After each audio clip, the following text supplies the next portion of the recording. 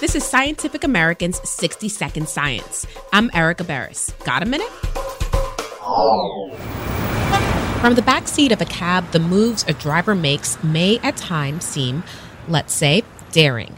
In fact, cabbies may actually be better, more agile drivers than the rest of us because they know their streets so well. Previous research found that the hippocampus in the brain of a typical cab driver is enlarged. That's the part of the brain used in navigation. But now a study confirms that learning detailed navigation information does indeed cause that part of the brain to grow. The findings are in the journal Neuroimage. Researchers had young adults who were not regular gamers play a driving simulation game. Some practiced maneuvering the same route 20 times, while other players were confronted with 20 different routes. The participants' brains were scanned before they performed the simulated driving and again after. Researchers found that subjects who kept repeating the same route increased their speed more than those driving multiple routes.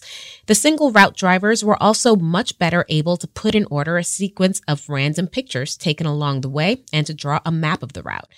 The investigators also found increases in the single route drivers in the functional connectivity between the hippocampus and other parts of the brain involved with navigation. And the amount of change was directly related to the amount of improvement each participant displayed.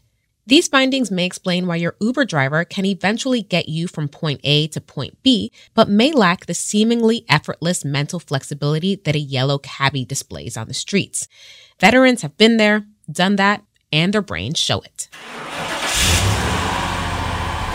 Thanks for the minute. For Scientific American's 60-Second Science, I'm Erica Barris.